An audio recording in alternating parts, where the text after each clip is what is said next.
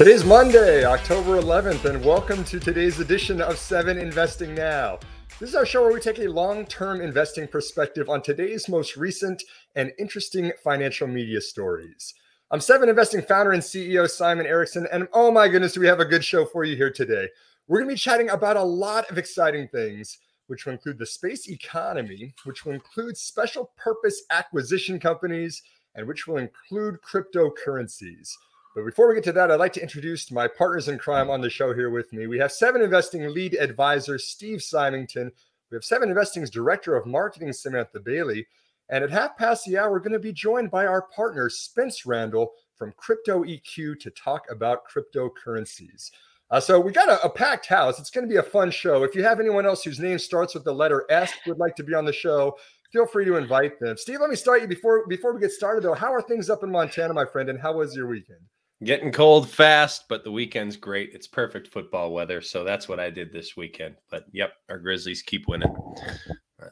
Fantastic news if you're a Grizzlies fan. Sam, down here in Texas, great news if you're a Texas A&M Aggies fan. Not as good of news if you're a Texas Longhorn, though. Saturday was the worst possible outcome for me. The Aggies beat Alabama. Texas lost to Oklahoma. I'm just in a state of depression, trying to climb my way out. Not good. College sports dictating our moods as they always do, but there's always next week. Steve, let's get this rolling. Let's talk about the space economy first and foremost, because this is something that as investors, you and I have spent a lot of time digging into. It used to be, if you were interested in outer space, you were either probably a Star Trek fan or you worked for NASA with a special security clearance. But we've been hearing a lot more about outer space in the financial media this year and last. Why is this so interesting to investors right now? Oh man, it's kind of this exploding industry, and funny enough, the company that I worked for right out of college was founded because of a NASA grant, and we were doing feature extraction from far away, pictures that were sent to us by NASA, huge images of the planets and such. So super cool, but it's come a long way since I graduated college 15 years ago or however long it's been. So it's fun to watch because it is literally a $1 trillion industry, and there's a lot of different places that investors can now make money. When you're talking about the obvious place, your Virgin Galactics with space tourism. We're looking at companies that are looking for deep space exploration, satellite internet, satellite launch. There's a lot of different ways, even cleaning up space junk, to prevent them from colliding with certain satellite trajectories and stuff. There's a lot of different ways to play it, and people are excited and rightly so. But it's hard to, I think, easier said than done to pick through and find what's really the most promising space industry plays. So. Yeah, absolutely, Steve. We've got a graphic that I really like. I would like to show, Sam, if you have that first one there, on the declining costs of the launch into low Earth orbit, right? So on the y-axis here, you got the dollars per kilogram of launch costs. This is in today's dollars, based on not at the time dollars, but in today's dollars. And you see that's not exactly a linear scale, right? You've got a big jump there between $20,000 and $500,000 per kilogram. If you look over there on the left-hand side, let's go back about 50 years, 60 years, and you see kind of the Russian Soyuz missions, right? This is where they were bringing payloads to the international space stations. The size of those circles represents the total cost of the mission, sometimes $200 million or more. Now they're actually offering to bring civilians to the ISS, which is kind of neat. Kind of in the middle there, if you see a lot of those medium launches in the 90s and 2000s, this is kind of NASA really, progressing its Atlas and Delta missions. They're trying out new types of rockets. They're trying to push down the costs of space launch. And then the most interesting, Steve, I think the most interesting data points are those two that are at the bottom right, if you see them. There's the medium launch of the Falcon 9. That's a SpaceX Falcon 9 in 2010. And then the Falcon Heavy just a couple of years later. Steve, now we're talking about these are kind of medium and heavy payloads you can do in a ride share, but at less than $3,000 per kilogram. I mean, that's an order of magnitude you see there just in a couple of decades for the space economy. I think that this is opening up a lot of opportunities for commercial businesses that might not have had access to outer space previously. Yeah. And part of what's interesting to me about that chart is how things kind of stagnated for the decades in between, right? And they just kind of just putzed along. And now we're starting to see some declining costs. And this is what's going to enable a lot of the other industries and applications, right, is these declining costs. You have to get stuff to space in the first place, and that's kind of where we start. Is with these kind of launch platforms, and just getting things to space in the first place in order to capitalize on the opportunities it creates. And then later on, we'll be seeing some companies. That's why you see there's like the ARK space ETF, and people were kind of scratching their heads like, why is Deere in there? Why is Netflix in there? And they're saying, well, they'll benefit from satellite connectivity once it kind of becomes more of a thing. But yeah, you got to get things up there in the first place, and that's the key driver. And I think that's the perfect segue to show our second chart. We came with a lot of graphics prepared for everyone watching today's show on video. For anyone who's just tuning in on a podcast, we're now showing the expectations of the commercial space economy according to Morgan Stanley, comparing the year 2016, so about 5 years ago, to what they expect by 2040 on the right-hand side of this chart. And Steve, there's two that really stand out on that right-hand chart to me, which is you see the giant, if you're following along on video, that giant $412 billion red of the pie chart is representing the internet. And then you also see a orange slice of the 2040 chart that's consumer broadband. So between the two of those, that's $500 billion that's kind of dedicated to internet and broadband connectivity that didn't exist at all 5 years ago in space internet. Thanks very much, Sam, for showing that. I think that the big takeaway from me is that there's expectations that there's going to be basically ubiquitous internet all over the place. And it's not just going to be for your home or the devices that are connected up to your personal routers and your personal networks. This is things like autonomous vehicles. This is things like the Internet of Things that you might be out and about mobile, sometimes in different countries or different locations of the world, but you need to be connected for those things to work. And really, rather than laying a whole lot of fiber cable everywhere, which is incredibly expensive, there's an opportunity to get the cost down for telecommunications opportunities from space-based internet. Any thoughts on that, Steve? I know that you've looked a lot at space internet in the last couple of years. Yeah, part of the challenge as an investor is that a lot of this is going to be ushered in by privately held companies like SpaceX, which just last week, I think, news crept out that it had secured essentially $100 billion valuation based on its latest fundraise. And so, you've got some big early first movers that are privately held. And but you also have companies that are publicly traded like Rocket Lab that are kind of poised to secure a lot of this. And you're going to have a lot of companies kind of launching their own constellations to provide the internet.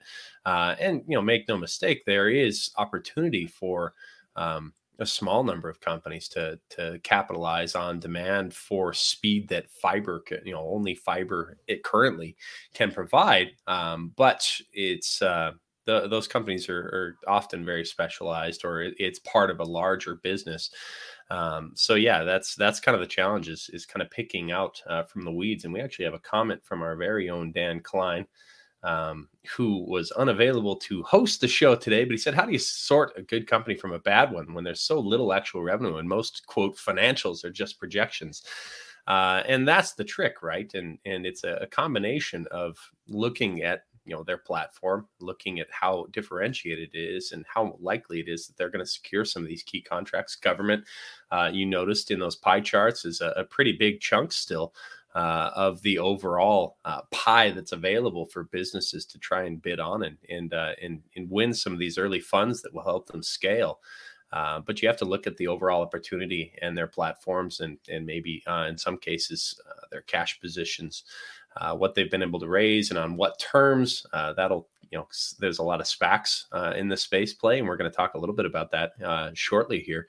But looking at the terms with which they raised the cash that they provided and how much of the business they gave away in the process to go public in some cases, and what kind of dilution investors face. So there's a lot of different variables to look at. But, thankfully, we have the luxury of doing that full time and doing nothing but research all day most of the time. But for people with the time or inclination, there's a lot of opportunity to be had. And Steve, I want to double click. We'll get back to the SPACs in a minute because I do want to touch on those in the middle of the program here. Mm-hmm. But I know that, like you said, you have a background in this space, pun intended for everyone who's listening. But, 15, 20 years ago, this was kind of an industry that was really primarily defense contractors working with Right. NASA, really big budgets, contracts that are going on out there. Now you're looking at the world of billionaire entrepreneurs, the Elon Musks and the Richard Bransons and the Jeff Bezoses that are building companies and putting their life fortune to work on this. Is this a different opportunity than you saw 15 or 20 years ago, or is it just one that's more affordable now for entrepreneurs? And what's the role of government in this going forward? Yeah, I think it's absolutely a different opportunity, and different in a good way for individual investors, right? One, there's so many options, and investing in general is much more accessible to everybody. But as space becomes more accessible, it's most certainly a different opportunity. And there were a very limited number, back in 2006 when I'm working on this stuff. We had Digital Globe and GeoEye, I think, which sort of ended up acquiring one another in weird mergers. And then there's been a lot of consolidation in those spaces because it was a few kind of key leaders in satellite. But there's really no option to invest in launch platforms. There was no option to invest in things like space tourism. And it was, all privately held, huge government contracts.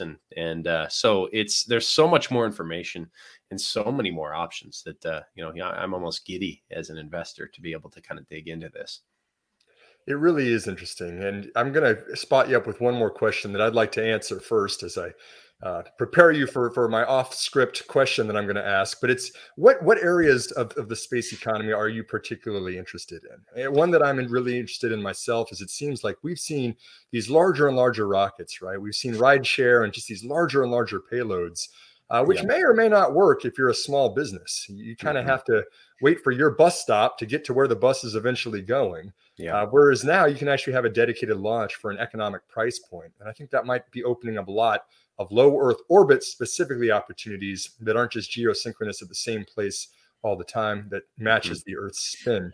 Steve, with everything you know about space, as we kind of finish up our first segment here, what particular part of this segment are you interested about in the space economy? I'd say the kind of geek in me is most excited about things like space tourism, because it's just it captures your imagination.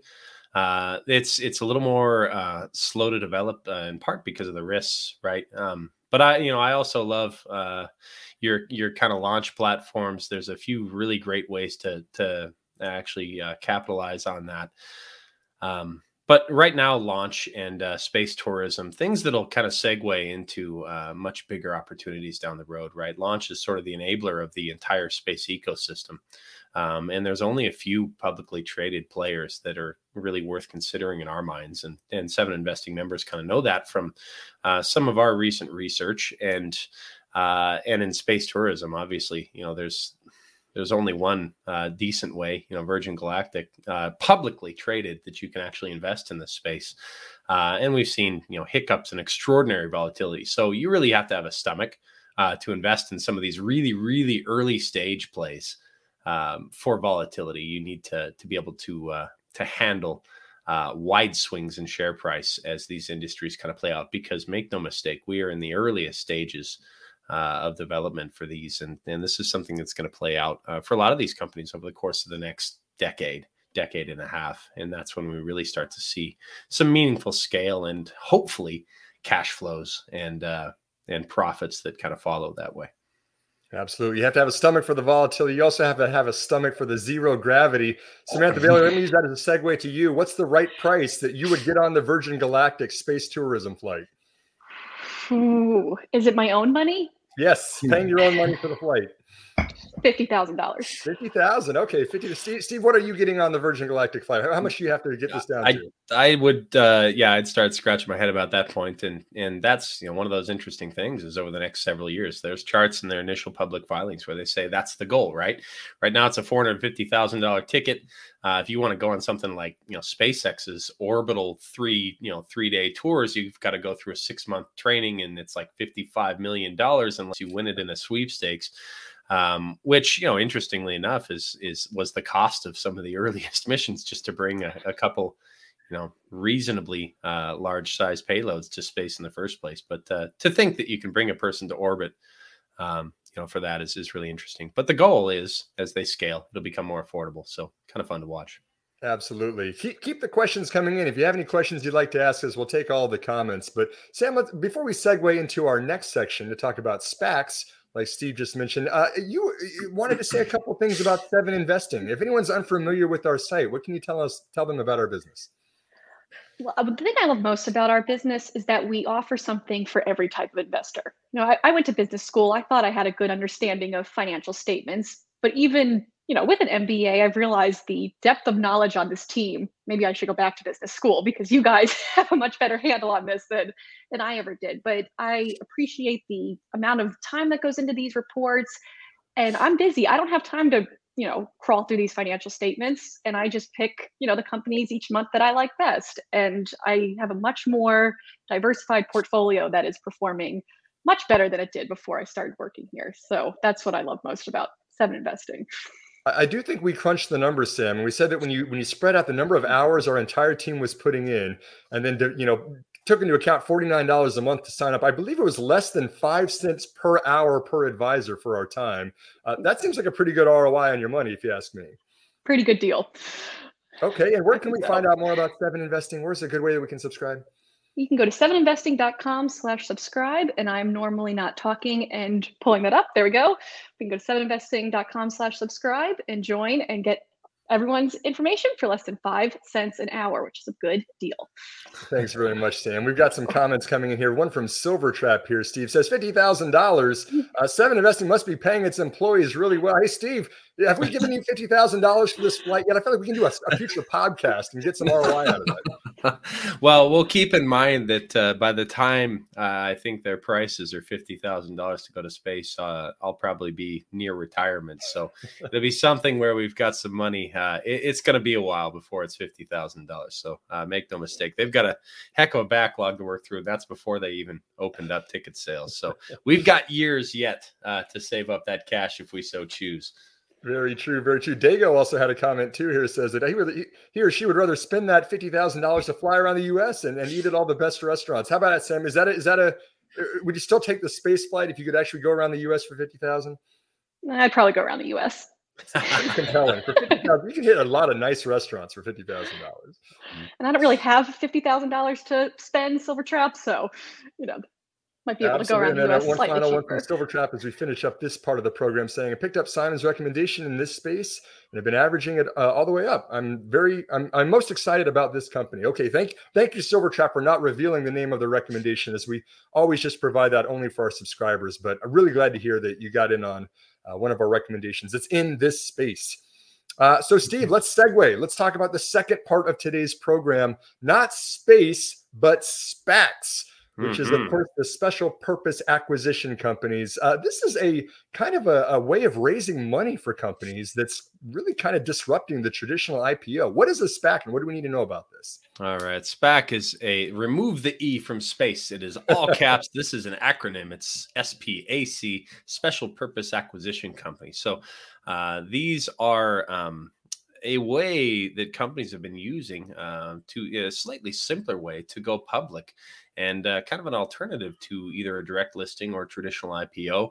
And it's a great way for them to raise capital. And generally they find a privately held company finds a sponsor SPAC merger vehicle, right? That is essentially a shell company that they can merge with. And in doing so, become a publicly traded company. They change their ticker, usually from the SPAC merger vehicle after the merger is complete. And voila, you have a publicly traded company. And SPACs they've kind of exploded onto the scene in the last few years, even though they've been around for quite a while. What were they created something like 20 years ago? But just the last couple of years, companies have realized this is a potentially attractive way and a relatively simpler, low-cost way for them to go public and raise capital. So, really interesting. And there are a bunch of SPACs on the Seven Investing scorecard for what it's worth that we believe have really interesting promise. So. It really is interesting, Steve. The way that it's disrupting in many ways that traditional IPOs. You don't have an underwriter, right? The traditional way of doing an IPO is you have an underwriter that buys your shares at a certain price, and then they release them for trading at a much, much higher price on the first day of trading. There's always that IPO pop. We've gotten so used to seeing shares pop 70, 80, 100% on the very first day of trading. That's money left on the table if you're the business that's raising that money. Mm-hmm. And so the SPAC in many ways has been a more efficient way to put capital back into the business, right? You have a financial shell company. They raise a lot of money from investors and also from other companies. And then they inject that directly into the equity of a privately held company and then bring it to be publicly traded on the financial markets. So Steve, there's a lot of interest in SPACs. We could bring this conversation a bunch of different ways, but we're going to do this football style, where I'm going to be Al Michaels, and I'm just going to talk about the terminology and kind of make sure that everyone's aware of what we're looking at in the fine print. And then you're going to be the Chris Collinsworth that's going to get into the nitty gritty of a company and kind of talk about how we size this up. And Steve, we had a lot of options, but we actually went with Lucid Motors. The ticker on that now, LCID. This is a company that recently went through the SPAC transaction process a few months ago. Tell us about Lucid and what this company does.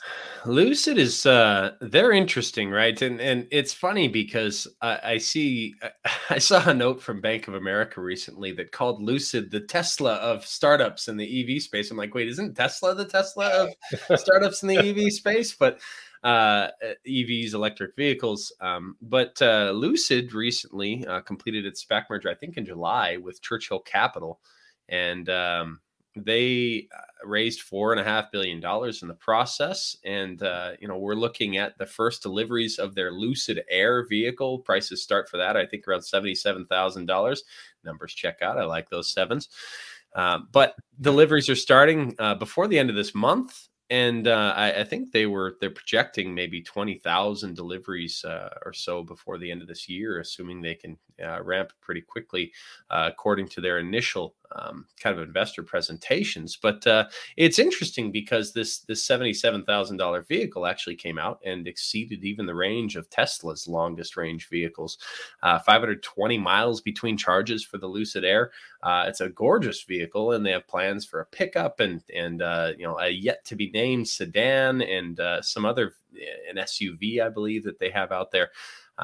So that's something that people are very excited about. But I think the challenge here is that they're kind of following the Tesla playbook and launching some vehicles that are very expensive, gorgeous vehicles.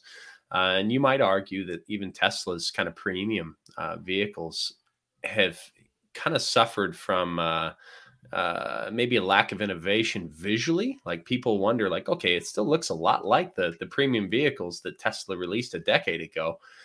So there could be some refresh. And the challenge here is, can they ramp sales to the extent that they are projecting,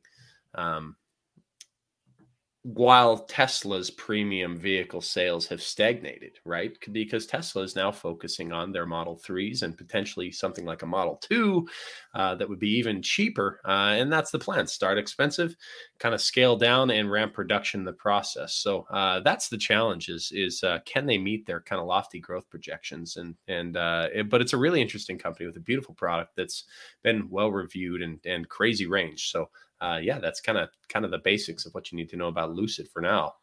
Sam, let's put up another chart for everyone watching live here on the video screen. Steve said some lofty projections. Let's see what that actually means. We're talking about the forecast we see out there. So, Steve, that's what you mentioned on the far left, right? The average selling price of the Air is $77,000. That's definitely the high end of this market. That's an expensive vehicle, but you kind of see a hockey stick of growth there, right? From what is that, 20,000 expected deliveries next year, right, up to what are we talking, 12, 13 times that just 4 years from now. I assume that's what you're saying is kind of a lofty a forecast or expectations for investors. Yeah. And, I think the trick is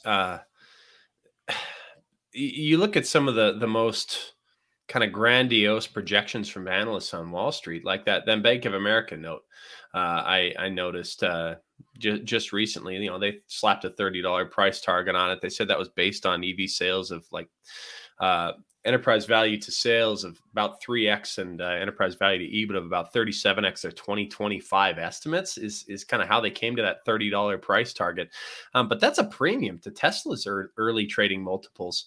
And to the average multiples of kind of peers in the electric vehicle space. But, looking on a forward 5-year basis, it's actually a discount to what Tesla's traded at recently, because you're looking at what's their market cap now for Lucid? It was something like 36 billion. 37 billion. Yep, exactly. Yeah. Mm-hmm. Okay, so it seems like it's kind of a lofty business, but you also look at Tesla, which is trading at about a 780, almost $800 billion valuation, albeit with some additional optionality, which is something that Lucid doesn't really have, right? Because Tesla's goal is to kind of wean the world off of fossil fuels and kind of be a leader in the solar and energy storage with their battery technology and electric vehicle space. So, there's a heck of a premium that people are placing on Tesla's business, but Tesla also has that first mover advantage, and they've really begun to ramp their manufacturing in earnest. And, Lucid is so much earlier stage. You can't help but wonder whether this is something where, those are some lofty projections for a business that hasn't even delivered its first vehicle yet. That's what I want to double click on here a little bit, Steve, is we know that this is a big opportunity. I think it's generally agreed upon that electric vehicles has a large addressable market potential. Mm-hmm. We all know that Tesla has gone and done very well for itself and its investors. And so it seems like you said, the Tesla playbook is, can we recreate that at a premium price point? Now I actually want to go into a little bit into the trenches and look at kind of what we look at with the transaction details of a SPAC like this. And apologies if anyone's eyes glaze over when they're looking at this with me, but I do promise it's important, because as an investor, you want to make sure you know not only about the company itself, but also the valuation. And that's a little different for SPACs. Sam, can we put up the transaction details? Perfect. Here we are. So you'll typically, when you see a SPAC that's going to do a SPAC merger like Steve just described that Lucid did, issue something like this in an investor presentation. It shows where they're raising capital. You see on the left-hand side there that Lucid raised $4.5 billion from the cash that it put into that SPAC piggy bank, the financial shell company, and then also the investment from private investors as well, private investment in public equity proceeds as well. $4.5 billion is a lot of money, Steve, and an overall valuation of $16.7 billion at the valuation. Yeah. The first thing I want to point out to investors to look at is that 16.7, the total valuation and the raising of funds that you're putting for a merger like this.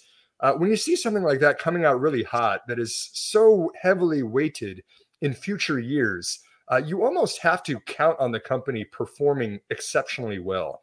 Any hiccups on the production schedule or the deadlines that they've announced publicly, or personnel or anything that's going anyway not according to plan, is going to put a company like this, it's very frothy valuation, at risk of being very volatile, because there's a lot of expectations baked in, especially when you have a very high implied market capitalization. But there's one other thing that I want to look at here before we kind of talk a little bit more about this company in general, and that's the subnotes at the very bottom right. You might see subnote number 5 there that's talking about the 17.3 million shares held by the sponsor that are subject to earn back, and then there's further dilution as well. And there's 41 million shares from public warrants and 43 million shares from founder warrants. Warrants are dilutive to equity holders. It's like cutting a pizza that was 4 pieces previously into 5 or 6 pieces. We all have a smaller piece of the overall pie. And many times when you have a SPAC transaction like this, there are warrants that are earmarking more shares to be issued at a later date. Either to the sponsors themselves, who are the financiers that are doing this transaction, or to the actual existing shareholders themselves too. And so, Steve, when you see something like that, which together, this really accounted for about 5% of the overall valuation at today's much higher market cap, that's one, pretty significant dilution. 2, a lot of that is going to the sponsors' dilution. Yep. And then 3, a lot of that is actually going back to the existing shareholders in something called the sponsor promote, and then the earnouts over time. Maybe we don't want to get too into those trenches right now, but I think my overall takeaway for investors is you got to be aware of how much your share is going to be diluted from future warrants in a SPAC transaction in the future. Right. And one of the things we noticed, we were kind of digging in just before the show to kind of familiarize ourselves with the terms of this transaction. And you're like, that was one of the first things. You're like, no wonder this is buried on page 65 of their investor presentation, right? And it's like sub bullet 5 on that SPAC transaction details. They don't want to be like, here's all the dilution you guys are going to face. Steve, Sam pays me 5 cents an hour to find those details for you. Yeah. So the other thing, I guess, to keep in mind is, they forced early dilution of the public warrant aspect of that transaction. So some of that's already kind of been accounted for, which is all right. We ripped off one Band-Aid, but there is additional dilution that investors are going to face, which will put a lid on some of the near-term returns over the next couple of years. But yeah, it's an interesting business. But like you said, any hiccups in their growth trajectory, if they don't live up to investors, what they've kind of promised as far as vehicle deliveries, if sales kind of take off, especially as some of the legacy auto manufacturers kind of step into this space as well in the next couple of years, they're making some heavy investments to ramp their own EV sales. It's going to be one of those things where it could be quite volatile. And but if they do deliver, it could also be potentially lucrative for early investors today. So kind of two sides of that coin, something to keep in mind with every SPAC transaction. Take some of their projections with a grain of salt, and keep that in mind when you're looking at the valuations that you're buying in. Okay, Steve. So which side of the coin are you on here? $37 billion valuation, but of course, a lot of opportunity for electric vehicles. You buying Lucid at today's market cap? Maybe if anything, a small starter position to force myself to watch it. We've also got Rivian coming on the market, and they've got an $80 billion valuation with a big fat zero on the revenue line. So there's some potential in it, but I do think there's some frothy valuations. I'm not going all in just yet, but potentially start a position to watch it. Absolutely. Comment from Ravi Shah here in the comments section saying he's starting to see some Lucid vehicles on the road in the Bay Area, San Francisco. These test vehicles, I assume. See, I think that they've started some production. Maybe some deliveries were starting either this month or next month. But man, again, $37 billion, excuse me. You're going to have to see a real quick ramp up to justify that, I think. Yep. Yeah. Most definitely. Yeah. Okay, Sam, now before we go to our final topic, we're going to actually bring in a third guest for this conversation. But let's chat a little bit more about Seven Investing. For anyone who's just joining the program today, we talked about what you've learned from Seven Investing and how this has benefited you. What is some of the other feedback we've heard from some of our subscribers or people who have tuned into our podcast? Anything that stands out that you're hearing externally out there about Seven Investing? The one thing I love about working at Seven Investing in the marketing department, because we really don't get anything negative sent our way. Everyone loves our service, and it's very easy to handle the communication side of this when our subscribers love our product. But I think it's just hearing how the recommendations have empowered our subscribers to invest in their futures. We heard about people that were sending their kids to college, buying a new home. These recommendations have helped people kind of change their lives and better their lives, and I love hearing those stories. It makes everything so worthwhile. Your testimonials are pretty awesome. You said going to college. We actually have a student special rate, right? What is the details about that? So if you are a student and you have a .edu email address, it's easy and you can subscribe on the site. And if you don't, you can email info@7investing, and that is Steve, and you and Steve could talk about the details of your degree and where you're going to school, and we have a special rate for you at only $84 a year. So I don't even know what the math is at 5 cents an hour per advisor, but it's much less if you're paying the student rate. Less than a penny. That's full access to the entire site, right? That's not just a special segment for students. Yeah. It's the entire site. Fantastic. Well, we're really excited for everybody to join. Like we said, $49 a month. We also have this special $84 a year rate for any students. That might be, in my opinion, one of the best deals on the internet out there. We're going to bring in another guest, actually. We hopefully have Spence Randall, who's able to join the program here with us as well. Spence, thanks for joining. Spence is with our partner organization, Crypto EQ. Spence, tell us first a little bit about what your organization does and what you would like Crypto EQ to become. Hey, thanks for having me on, Simon. And I just want to back up what Sam's saying there, that all the folks that come to our community from Seven Investing echo exactly what she said. It's one thing to hear it from Seven Investing itself, but it's another thing to hear it, in other communities like ours. People really do see a good value in the membership and the subscription and learning about, stocks and equities alongside you guys. So just want to echo Sam's comments there. It's a pleasure to be here. I think of what we're doing at Crypto EQ is similar to Seven Investing's mission, except for cryptocurrency and digital assets. So the way Seven Investing approaches equities and takes this long-term view, this long-term perspective, At Crypto EQ, we do fundamental research for things like Bitcoin. So we take deep dives into this really complicated, complex, noisy asset class that is digital assets. And, we own that. We know that it's messy. And so we go through our core rating framework. We run signals. We do a number of things for our users and customers to provide, research and market insights for cryptos. So we boil it all down and try to make it as simple as we can. And it's a pleasure to be here. Well, we're really excited to have you too, Spence. We're really excited to partner with Crypto EQ too. I've read several of your reports. They're very, very thorough. That's why I wanted to work with you in the very first place. What are the collision course conversations that we have every month? I think I've heard a thing or two about those before. What do we do when we chat about those? Yeah, so the collision course is a monthly cadence we've got going. Steve's been on a number of times. Simon anchors it. We've had other lead advisors from 7 Investing join us as well as from the Crypto EQ side. We have a number of folks that join in and on those conversations. The collision course is designed to tackle the overlap between this messy asset class and digital assets and the work that y'all are doing in equities. And so as crypto has matured and digital assets have matured, we've seen companies like Coinbase go public.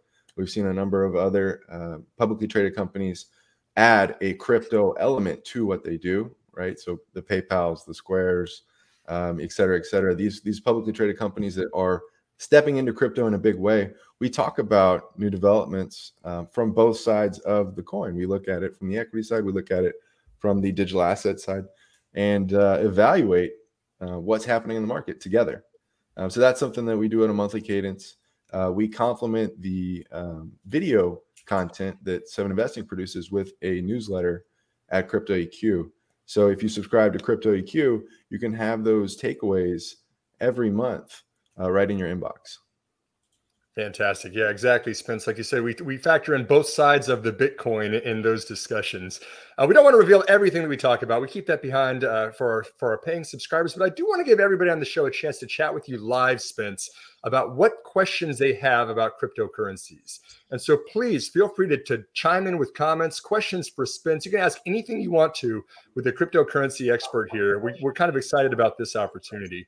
But kind of to key up the conversation, Spence, I do have a couple talking points that I wanted to chat about. The first is we've been hearing a lot about El Salvador these past couple of months because they just made Bitcoin legal tender in the country. What does that mean and why is it important? Yeah, it's a very, very important fundamental development. And we've seen these different arcs of adoption. We had the very, very early technologists, learning about crypto. We had the early investors. We had the early companies that allocated to crypto and held it on their balance sheet. And now we have nations jumping into this asset class in a big way. So this has been an ongoing story. We've covered it at the collision course. El Salvador made Bitcoin legal tender by law several months ago. And this most recent development is their Chivo wallet going live. So this is an app developed by the El Salvadorian government that is designed to give every citizen of El Salvador a bank account through Bitcoin. So you've noticed that as it's rolled out, more users have adopted the Chivo wallet than have bank accounts in El Salvador. That's a really, really important fundamental metric. This is data reported by El Salvador's government. So the early data is showing that in that sense, it's achieving its goal of banking the unbanked El Salvadorian citizens. Now they can manage their assets in a Bitcoin Chivo wallet. So I would say, stepping back and looking at it, a really good fundamental success there with Bitcoin, banking the unbanked. It really is interesting, especially considering El Salvador, about a quarter of GDP is from remittance. People working elsewhere, sending money back home. Of course, those fees can get very, very high very quickly. Bitcoin cryptocurrency is certainly a way to avoid a lot of that. Steve, what's your take on this story? El Salvador adopting it as the first, kind of putting the flag on the ground, saying, "Hey, we were here first and did this." What is this going to be a domino that falls, or other dominoes will fall from this story, and other countries will also catch on? I think it's a fantastic first step. And we've also recently seen, I think just last week, we were talking about how Brazil introduced some legislation to potentially follow suit and make Bitcoin one of its official currencies. So I do think we see this happen with a lot of countries whose currency is either absent, right? They rely on something like the U.S. dollar as their primary currency, or they've struggled with things like hyperinflation, and I think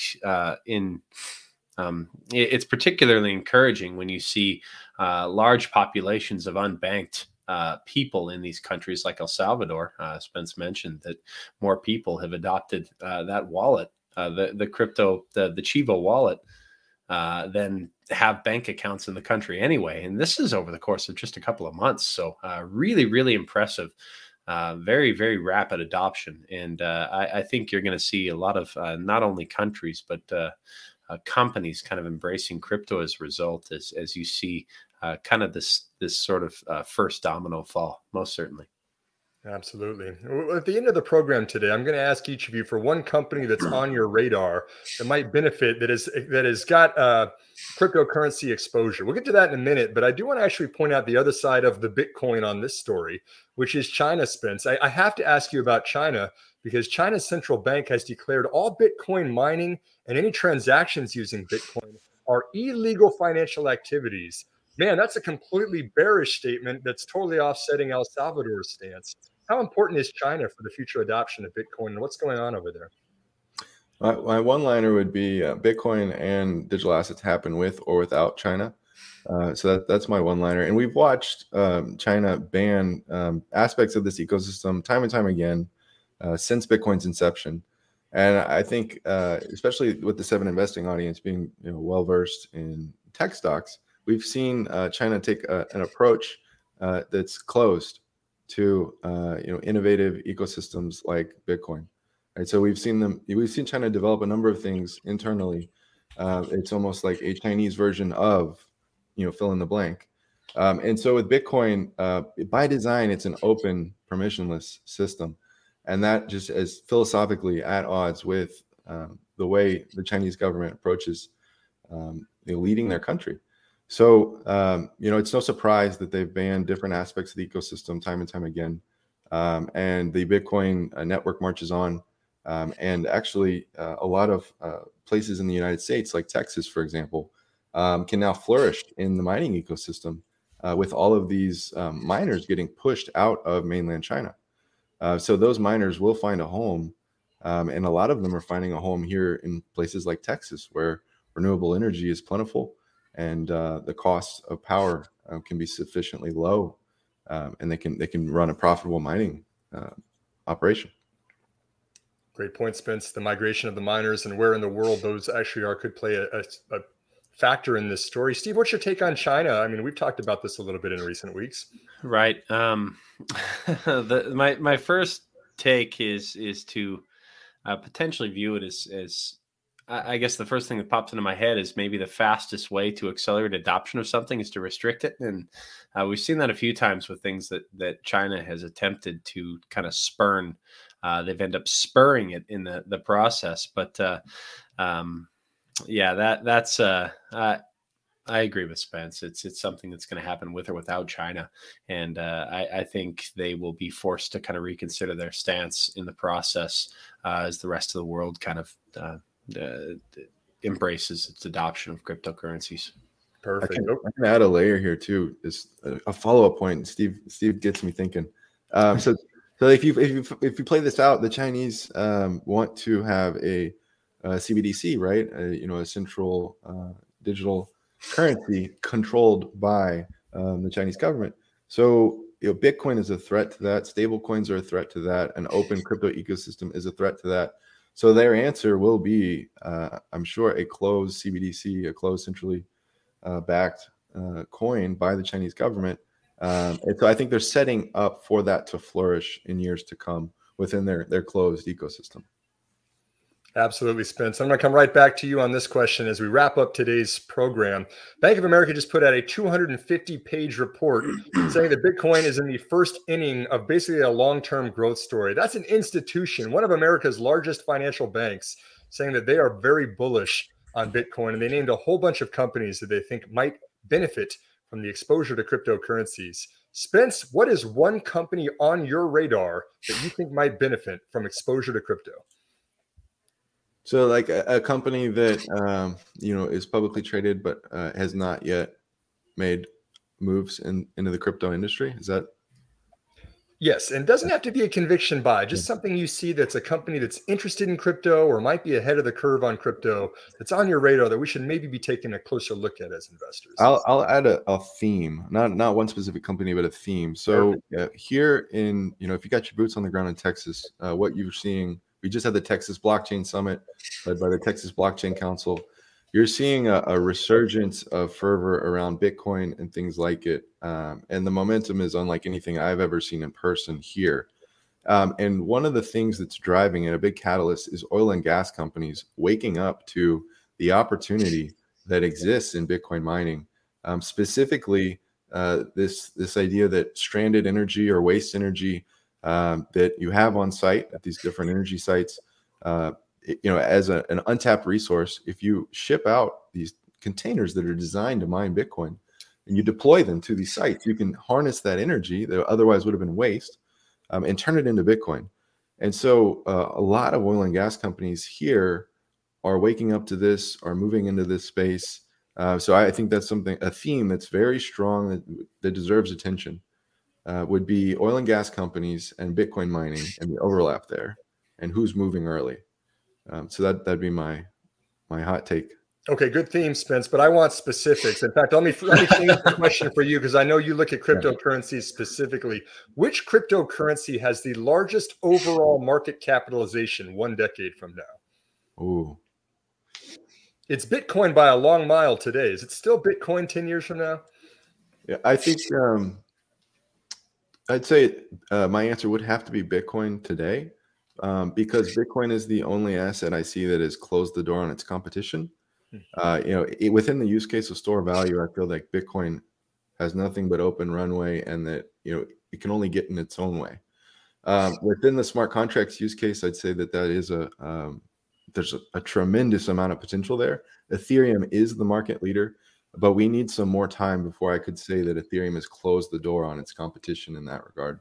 So I think that Bitcoin and Ethereum are the only assets that could be in that conversation as an answer to that question. And today, for me, it's Bitcoin.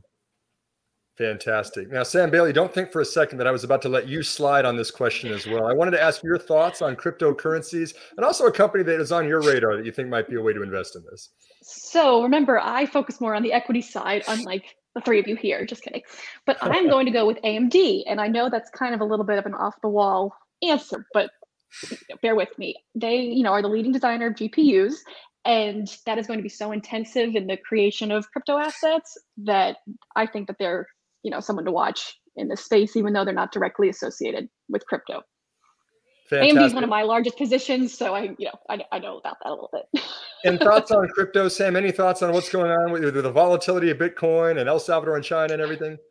I'm not just saying this because Spence is here. I am a happy paying member of Crypto EQ, and I was not, a crypto bull a year ago, but I've become one, and I think that this is an area to watch for sure. I love the marriage between crypto and equities, and I enjoy everything that Crypto EQ puts out. Absolutely. Thanks very much, Sam. Steve, let me come to you. What's a company that's on your radar? Well, how about I take the other side of the chip coin and I go with NVIDIA.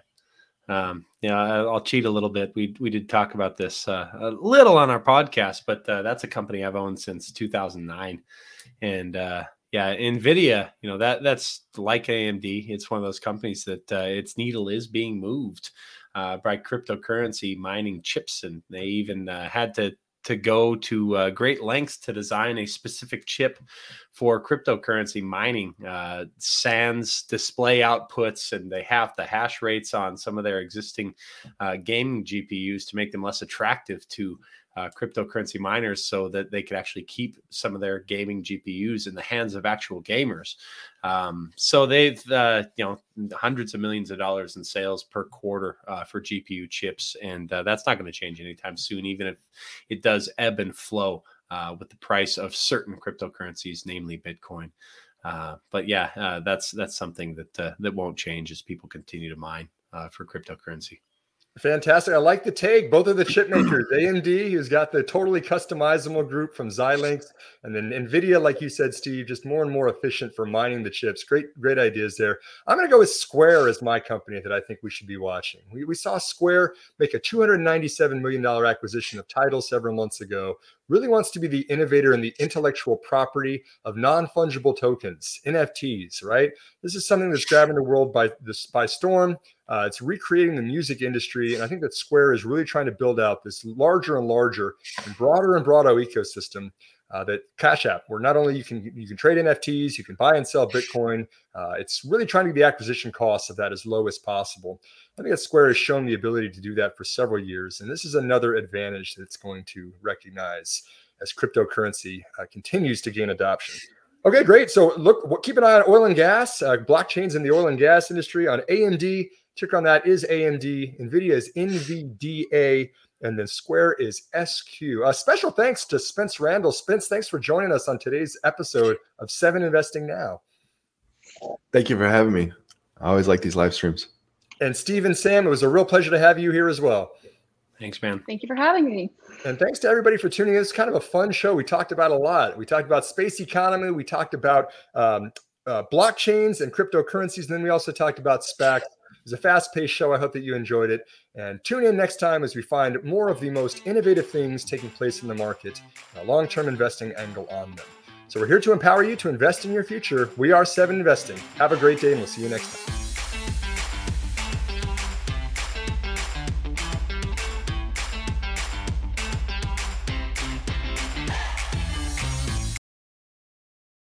A reminder that people on this program may hold positions in the companies that are mentioned. Buying and selling stock carries financial risk, which could include the loss of capital. The views in this program should not be taken as personalized advice. Before acting on any of the information provided, listeners are encouraged to consult a financial or tax professional.